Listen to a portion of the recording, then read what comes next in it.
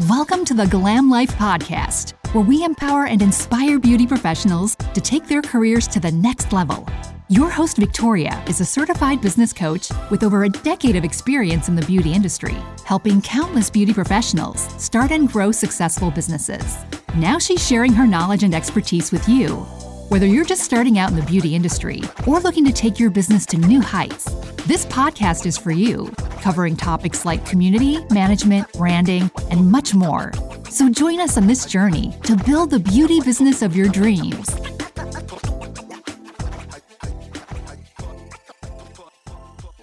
Hey, what's up? Welcome to the Glam Life Podcast. Welcome back if you've been here before. If not, welcome.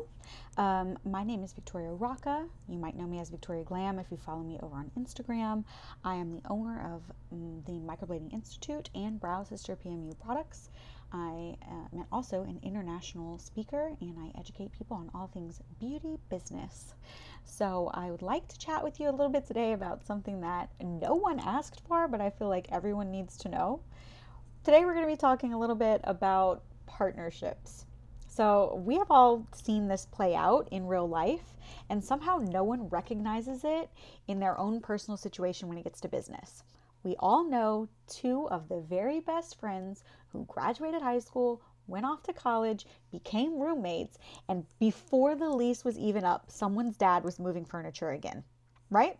And then maybe they never spoke again, or maybe like my sister and her best friend did this, and they are the best of best friends. Okay. They even have the same freaking name, but, they didn't choose that. I don't know why I included that, but they do. They're both named Rachel. They had one of these big breakups, right? But they're still best friends. They just took like a 3-month break or something. And then they started chatting again. And as long as they each had their own space and they each were in charge of their own stuff and their own things, and nobody was telling anybody else how to live, yeah, they still are best friends, 15, 20 years later. But everyone has seen that happen. No one puts that into business, right? Like, that's so funny to me that no one can draw the parallels, because I don't think that there's anything more personal in life than the way that you run your business, because it directly affects the way that you structure your own life, right? I think that it directly affects the way that your entire life is impacted, because it's how you earn a living, which is how you fund the rest of your life, unless your job is a hobby, in which case, what are we arguing about anyway? What do you need a partner for anyway? I think a lot of people rush into partnerships in business thinking that this is going to alleviate at least half of the financial burden. It's going to alleviate a whole lot of the workload. And then it turns out like a group project in school where one person feels like they're doing all the work. The other person either feels like they're coasting and whatever, or they might feel shut out of the business because they, maybe human design types or personality types or astrology signs or the sun and the moon or whatever don't align. And these two people, no matter how often they text or call each other, which texting kills partnerships, but whatever, they're just not communicating in the right way. And somebody feels like they're doing all the work and somebody feels shut out, and profits are not being made because people are not on the same page. And if this were two college roommates, they would be ripping up that lease right now. So how are people actually making partnerships work within their corporations or within their beauty businesses? Let's talk about it. Let's get into it. So first of all, I think there are some key considerations for partnerships. There are some things that you really need to consider, right? Because they're a great way to grow your business. They're a great way to increase brand awareness and a great way to access new markets. But it's important to approach them strategically to ensure that you guys have like a successful and equitable outcome. So first, I say complementary brands. So complementary partnerships would be brands that complement your own. So if it's two brands that are going to work together on a project, just make sure that they're complementary. They're not, like for example, a skincare brand would partner with a makeup brand to offer one complete like beauty solution, right? And you don't want to have two people kind of competing for the same market. So whereas a skincare brand and a makeup brand can both go after the same market, they're not in conflict with one another, because it's not or, it's and. I need to take care of my skin and I want like makeup that helps to take care of my skin as well, right? So that makes sense. But if it were going to be, two different makeup brands competing to like, oh, we're both going to advertise our concealer, you're only going to get one person is only going to get that market share. You know what I mean? So then the next I would say shared values. So partnerships with brands that share the same values or visions for your business are really important. And we see this a lot in politics where people say our values were just not aligned, so we're not going to be working with them anymore. In cancel culture, that's a big thing. They'll use that phrase, right? Like our values did not align, so we are removing ourselves from partnership or working with this person in the future, et cetera, et cetera. This ensures that there's like a cohesive brand partnership that's aligned with your overall brand image. So it's not going to tarnish your brand image or your brand reputation. You have to make sure that you guys believe in the same things and that you have the same end goals. Does that make sense? So you don't want to be working with someone who's like, I hate talking politics, so I don't want to say take this stand or that stand, but you know what controversial stances are. And if you're on this side and they're on that side of an issue and you're both vocal about it, or one of you is vocal about it and the other is just harboring secret resentment, it's not necessarily a brand marriage made in heaven. So I would like you to notice right here, though, that these partnerships are not two people opening a business together, but instead they are temporarily fusing their businesses together for different projects. I think that's the only way that you're really going to make partnerships work. Outside of husbands and wives, which, by the way, divorces all the time. Divorces all the time. Divorces every year. People divorce all the time for much smaller things. So I still don't even recommend it there. I've seen more businesses have to be split, and then somebody's got to rebrand, and then everybody's arguing, and we got to get lawyers involved. Who owns the brand name? Who owns the clients? Who owns the marketing that we've already done? Blah, blah, blah, blah, blah, because they don't agree on how to just operate the business, daily operations. It's just not worth it, in my opinion. I just don't, I rarely see it work out. But when it's two different brands, you're not telling me how to run my business. I'm not telling you how to run your business. I'm just saying that we could both get something out of partnering our two businesses for this one project, for this one media campaign, for this one course that we're selling, for this one panel that we're speaking at. I think then it's a really smart idea. But let's move on. Another thing that you really need to consider before partnering with anyone would be clear objectives. So partnerships need to have clear objectives and they need to have goals already stated. This includes, anything really, but let's say increasing sales. That's one of our goals. Our objective is to reach new audiences. We want to create this new product line and we're going to do it together.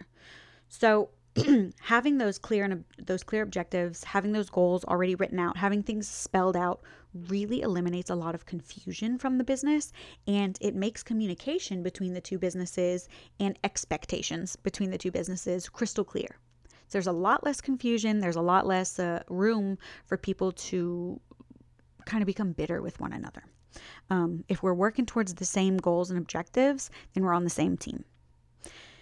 Defined roles, I would say, is another one. So what I mean by that is like partnerships that have clear responsibilities for each partner. I'm responsible for these things. You're responsible for those things. We all did this in school, right? Whenever they would force us to do group projects, which was always a terrible idea because 2 or 3 people did everything and 3 or 4 people did nothing. If you are divvying those out as adults and you're being really reasonable and responsible, you say, hey, our team is responsible for these 4 objectives. Your team is responsible for those 4 objectives. And then you can delegate in-house. So you still get to run your team the way that you would run your team. And as long as you guys are accomplishing the goals that were set forth for you, and you're making sure that everything is running right on your side and the other side does the same thing, everybody's a responsible, mature adult in the situation, then I think you're kind of killing it. You can't go wrong that way. I would say defined roles and clear objectives are the cornerstones of making partnerships work, I would say. So now that we've kind of discussed some of the considerations you should have before even forming a partnership, let's talk about benefits. Obviously, increase brand awareness. My friend Sheila talks about this all the time. And honestly, she really puts her money where her mouth is, right? So partnerships can really help to increase your brand awareness because it exposes you to a new audience and a new market. And my friends, if you're in the beauty industry and you know Shay Danielle and Sheila Bella, they do this flawlessly, actually. They are real life best buds. They really are best buds. They like talk all the time. They're best friends. They've slept at each other's houses, the whole shebang. They really are best buds. It's not a marketing ploy. But they also like to do projects together because it's fun. Neither is telling the other what to do within their own business. It's just a partnership for like one or two projects that they do together.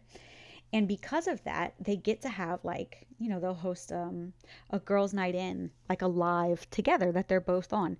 And that means that Sheila is introduced to Shay's audience and Shay is introduced to Sheila's audience. And isn't that freaking smart? Because if these two people already share a lot of core values and they have a lot of similarities in their marketing, because they are each other's ideal client, right? Like they're very aligned, they're best friends. So they already have a lot in common. If you like Shay, you'll probably like Sheila and vice versa. And so one introduces the other to her friends and this one introduces the other to her friends. And it is just the perfect marriage. It creates that brand awareness. It's so smart. Genius, actually. And it serves everyone. Access to new markets is another benefit of partnerships, because partnerships can give you access to new markets that you didn't already have like organic reach in on your own. So let's use Sheila and Shay again. Shay is in Canada, Sheila is in California. So if you're in Canada, you more than likely know Shay, because I feel like she's just massively, immensely popular for good reason. She's like a Victoria's Secret angel. And same with Sheila in California, right? Like she's a cute little Playboy bunny. I feel like everyone knows who Sheila is, and she's just like bubbly and quirky, and she's got that little personality that everyone wants to. She fills a whole room when she walks in with her voice. You know what I mean? I don't mean she's loud. I mean she's like someone who commands attention. So where people in California might not know Shay, they will now, because they know and follow Sheila, and she incorporates Shay into so much of her marketing just because they're best friends. So that's a different market. It's not even just like creating brand awareness globally or whatever. California is its own market, and she can break into it now and use USD instead of Canadian, et cetera, because she has this in with another brand. Because whether we like it or not, we are all brands, are we not? Also, I think, so brand awareness, new markets, and I think shared resources and innovation. So let's talk about shared resources. You can share your own resources like marketing materials, distribution channels, all of that, which will save you time and money as you're accessing new markets.